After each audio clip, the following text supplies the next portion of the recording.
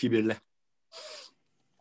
Merhabalar, hoş geldiniz tekrar. Bilezik Podcast yine gümbür gümbür bir bölümüyle. 22 Mart 2020 Orta Avrupa saatiyle 2020 değil kardeşim ya. 2021 Orta Avrupa saati 21.09. Bugün inanılmaz konular, ufuk açan konularla bir merhaba daha mı?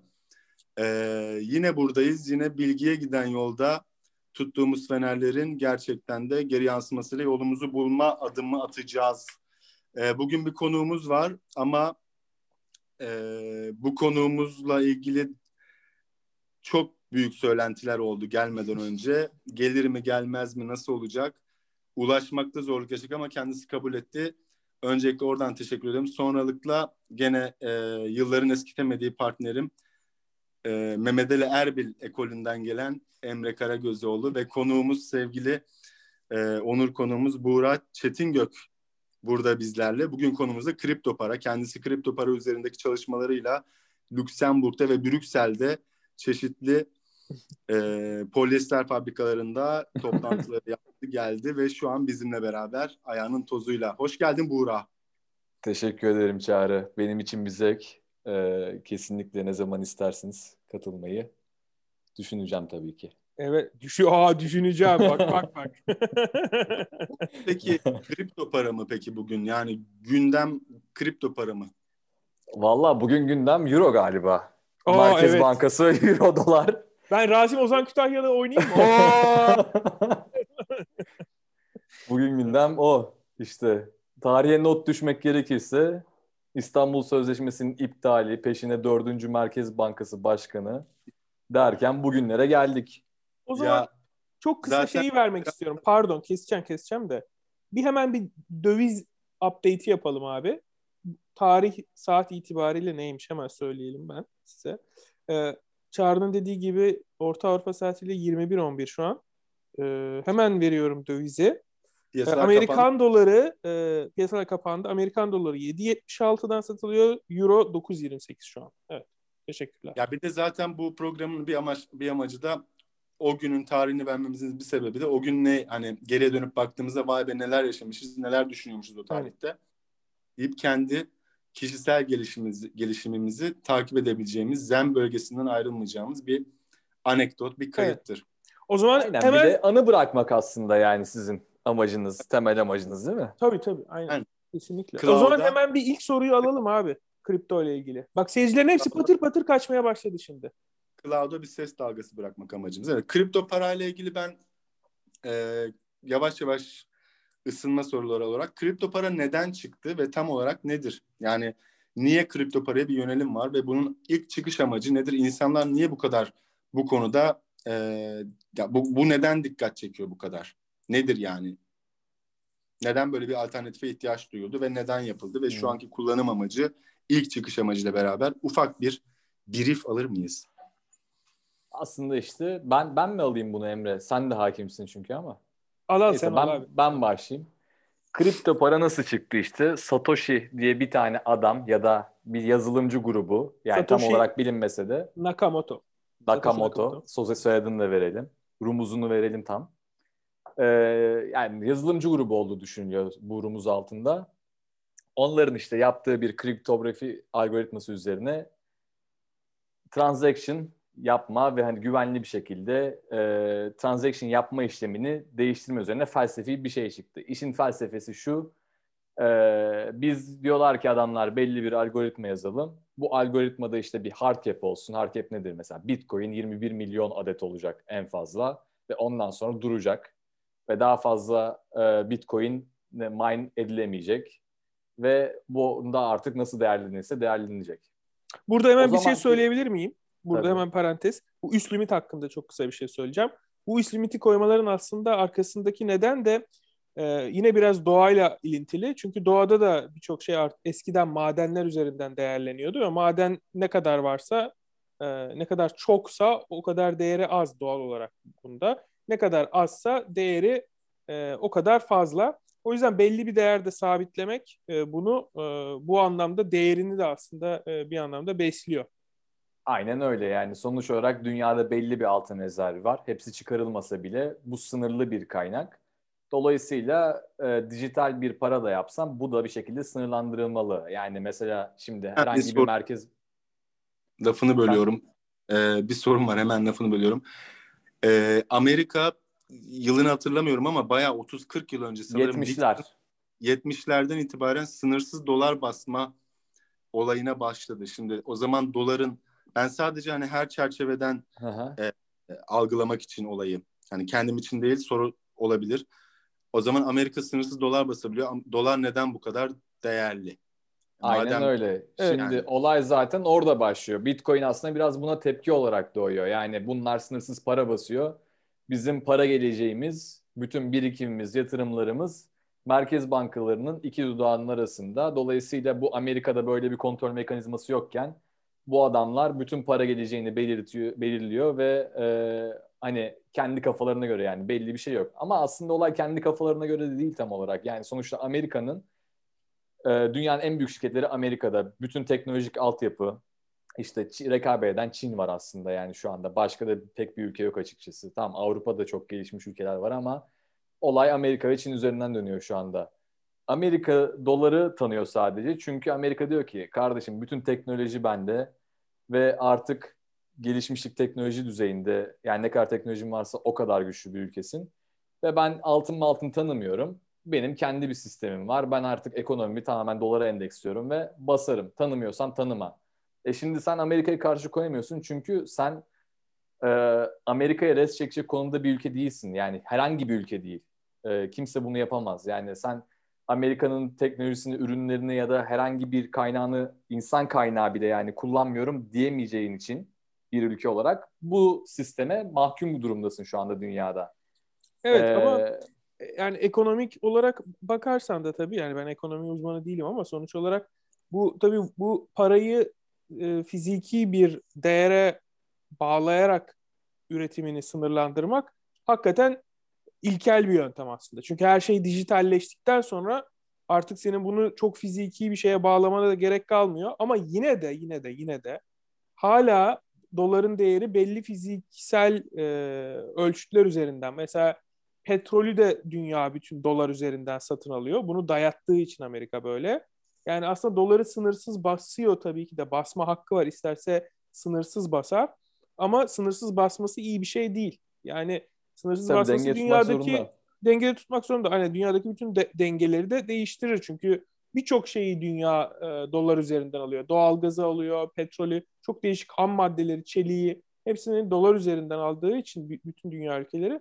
Bunun da aslında sınırsız teorik olarak ama pratikte sınırı var birçok parametreye bağlı olarak.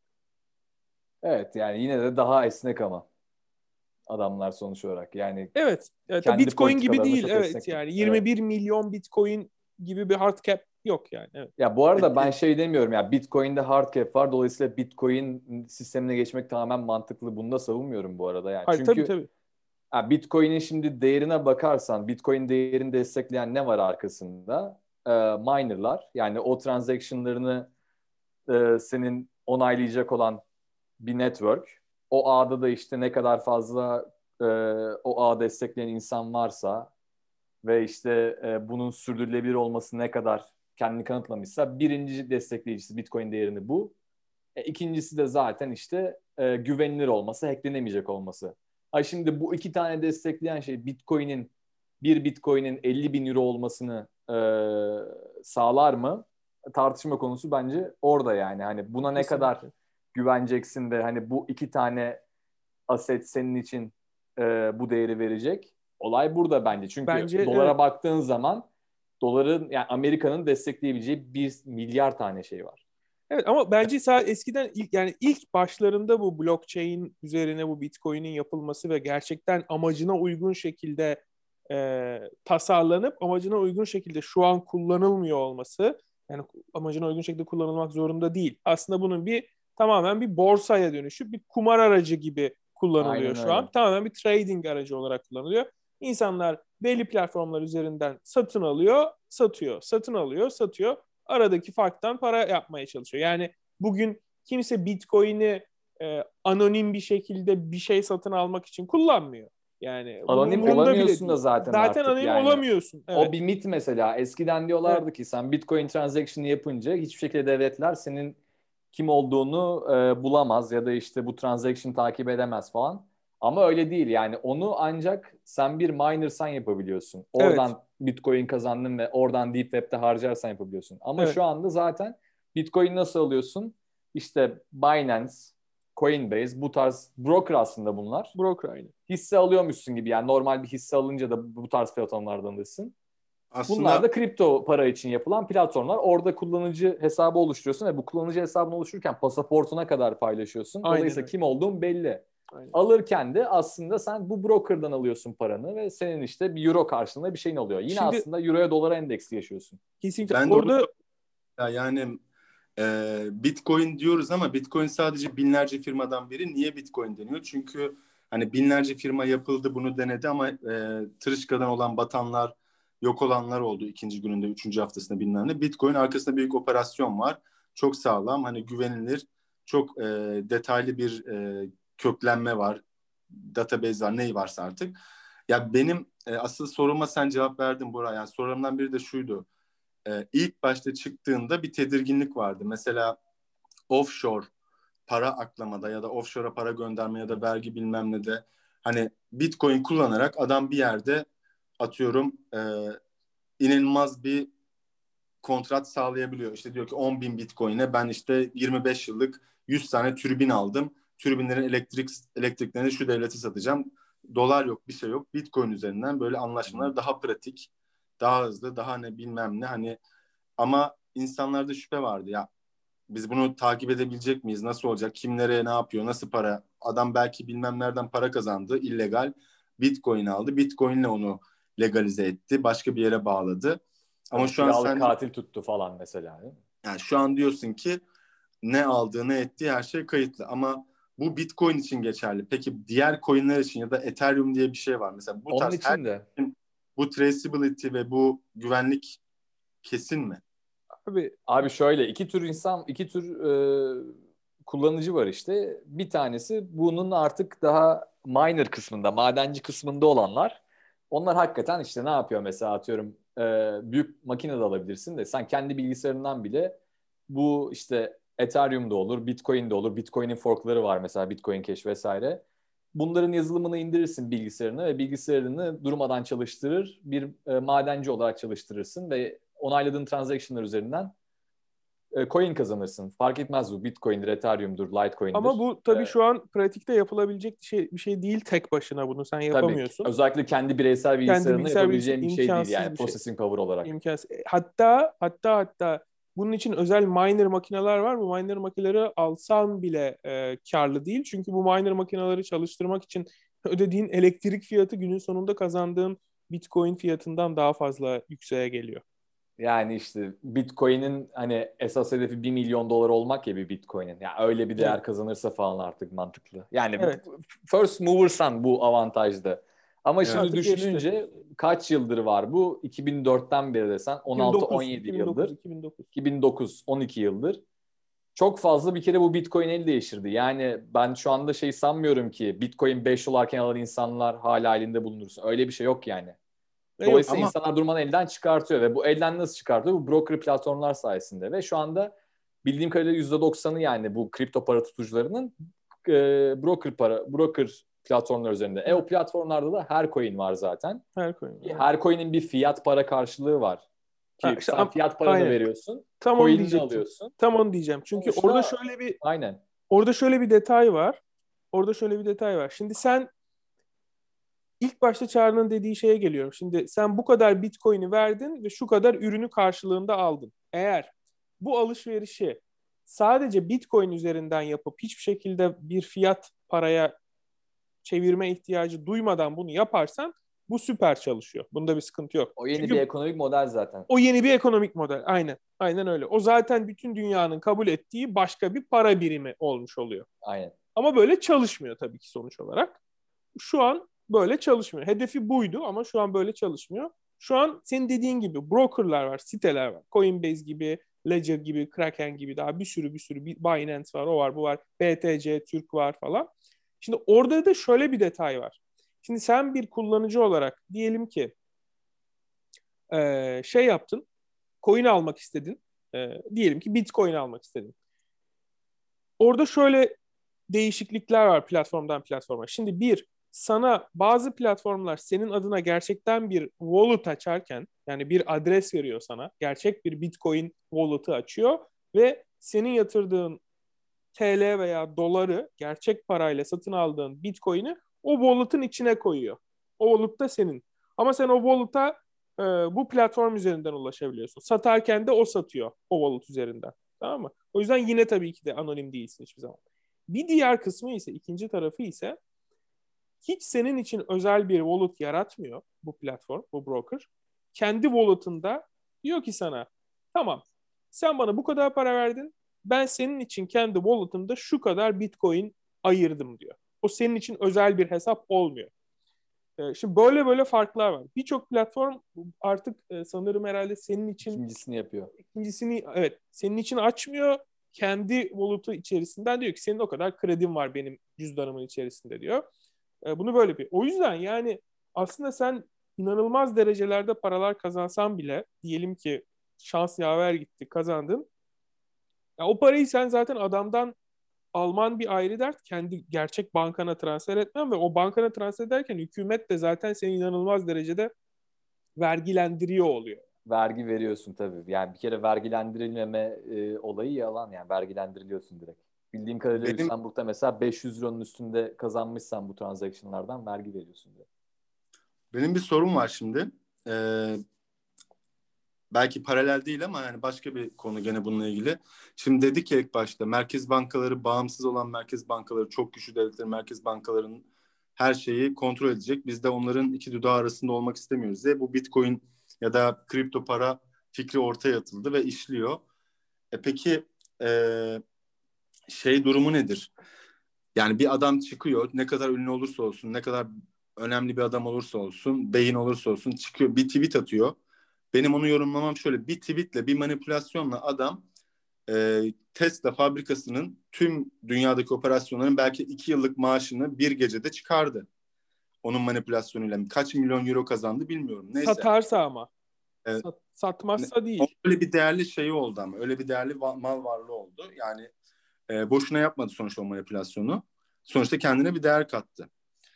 Satmıyorum, o zaman öylesine yaptım, oyun oynadım yaptığını zannetmiyorum. Ona kısa bir planı var yani. Oradan bir değeri arttı. Şimdi soru şu: biz merkez bankalarının iki dudağı arasında olmaktan çıkıp bağımsız, daha özgür, ya da özgür demeyeyim, herkesin eşit olduğu da demeyeyim de, daha farklı bir platformda bir şey kurduk. Kendimizi en azından onlardan soyutlamak için.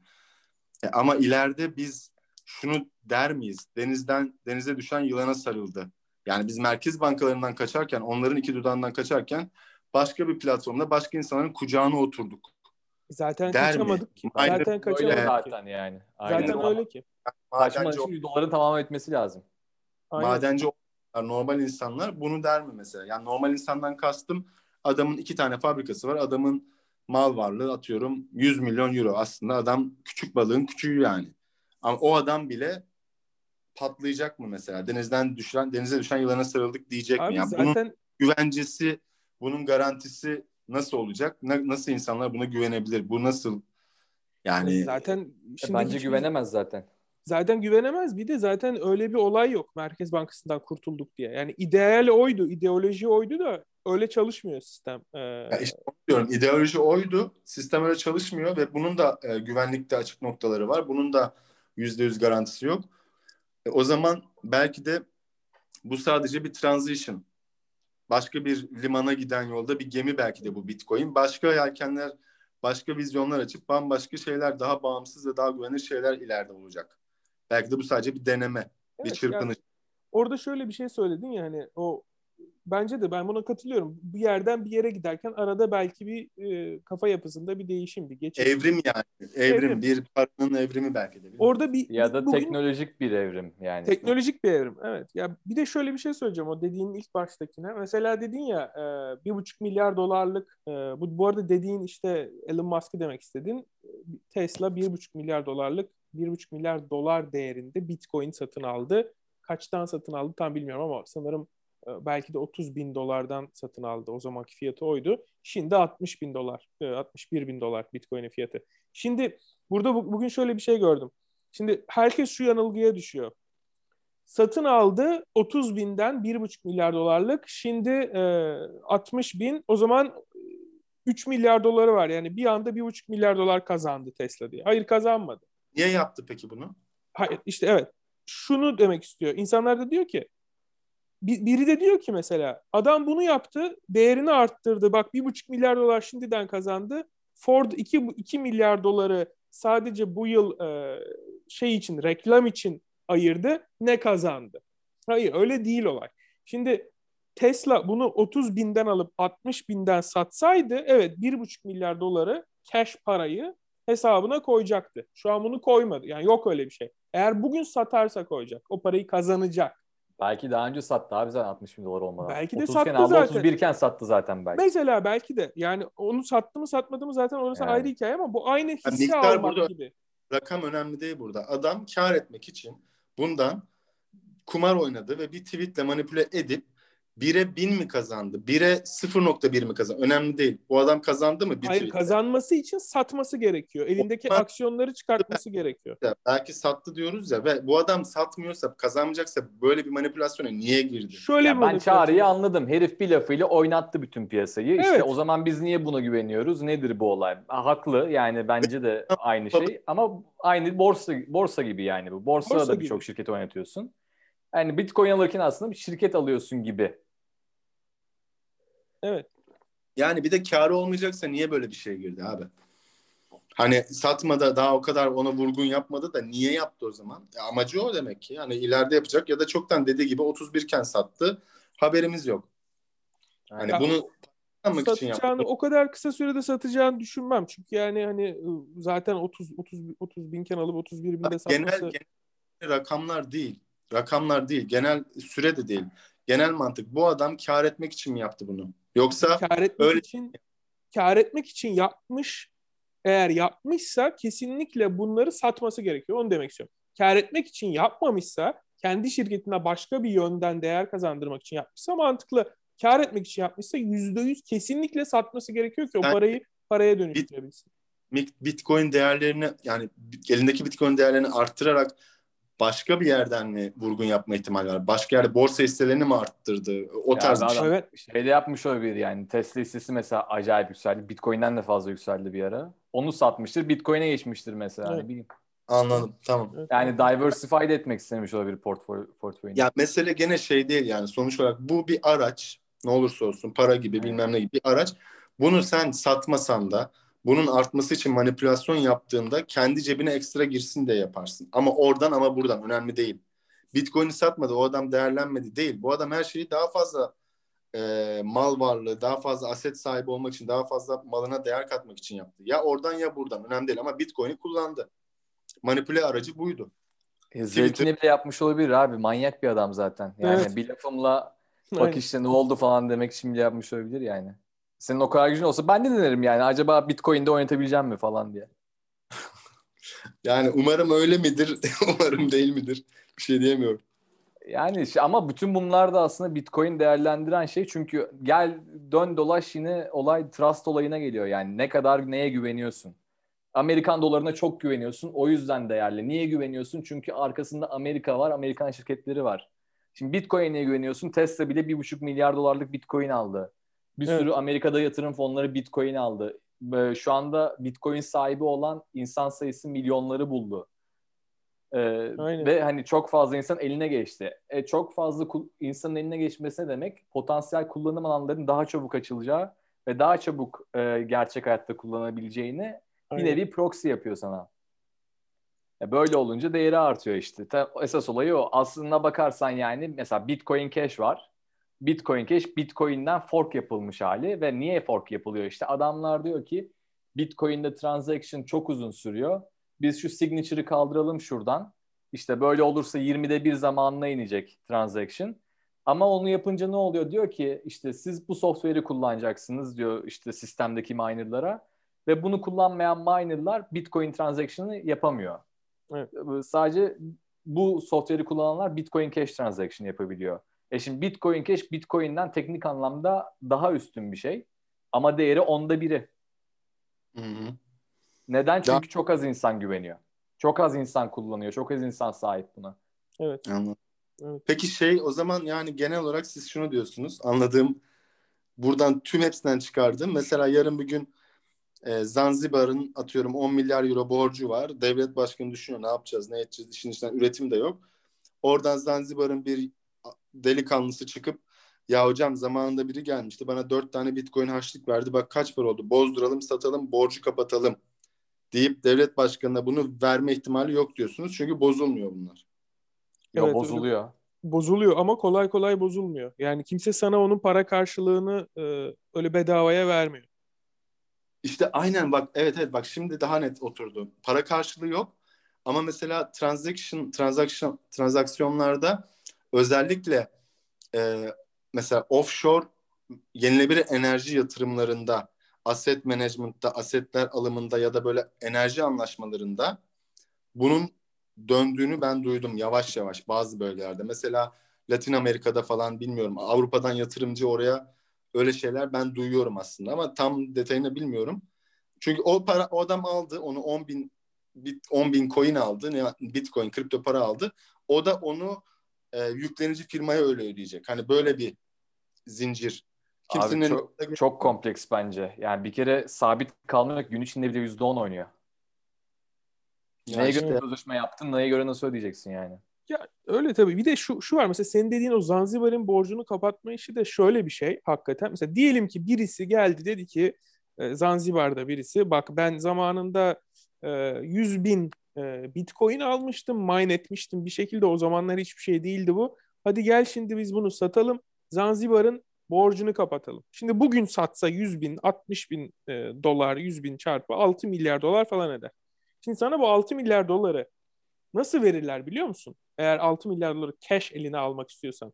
Sen bu 100 bin Bitcoin'lik bir şeyi, USB stick gibi bir şeye, özel bir kripto ile korunulan fiziki bir cihazda olan senin wallet'ındaki Bitcoin'i, username'ini ve password'ünü, sen bunu satmak istediğin adama vereceksin elinle buluşup. Bunu da söyleyeceksin. Adam da sana elinle cash 6 milyar dolar para getirecek. Sen de cash. o cash parayı gidip Zanzibar'ın Merkez Bankası'na yatıracaksın. Yani bu ne kadar olursa o kadar olur. Evet. Bu arada hemen şöyle bir şey söylüyorum. Burası part 1'di.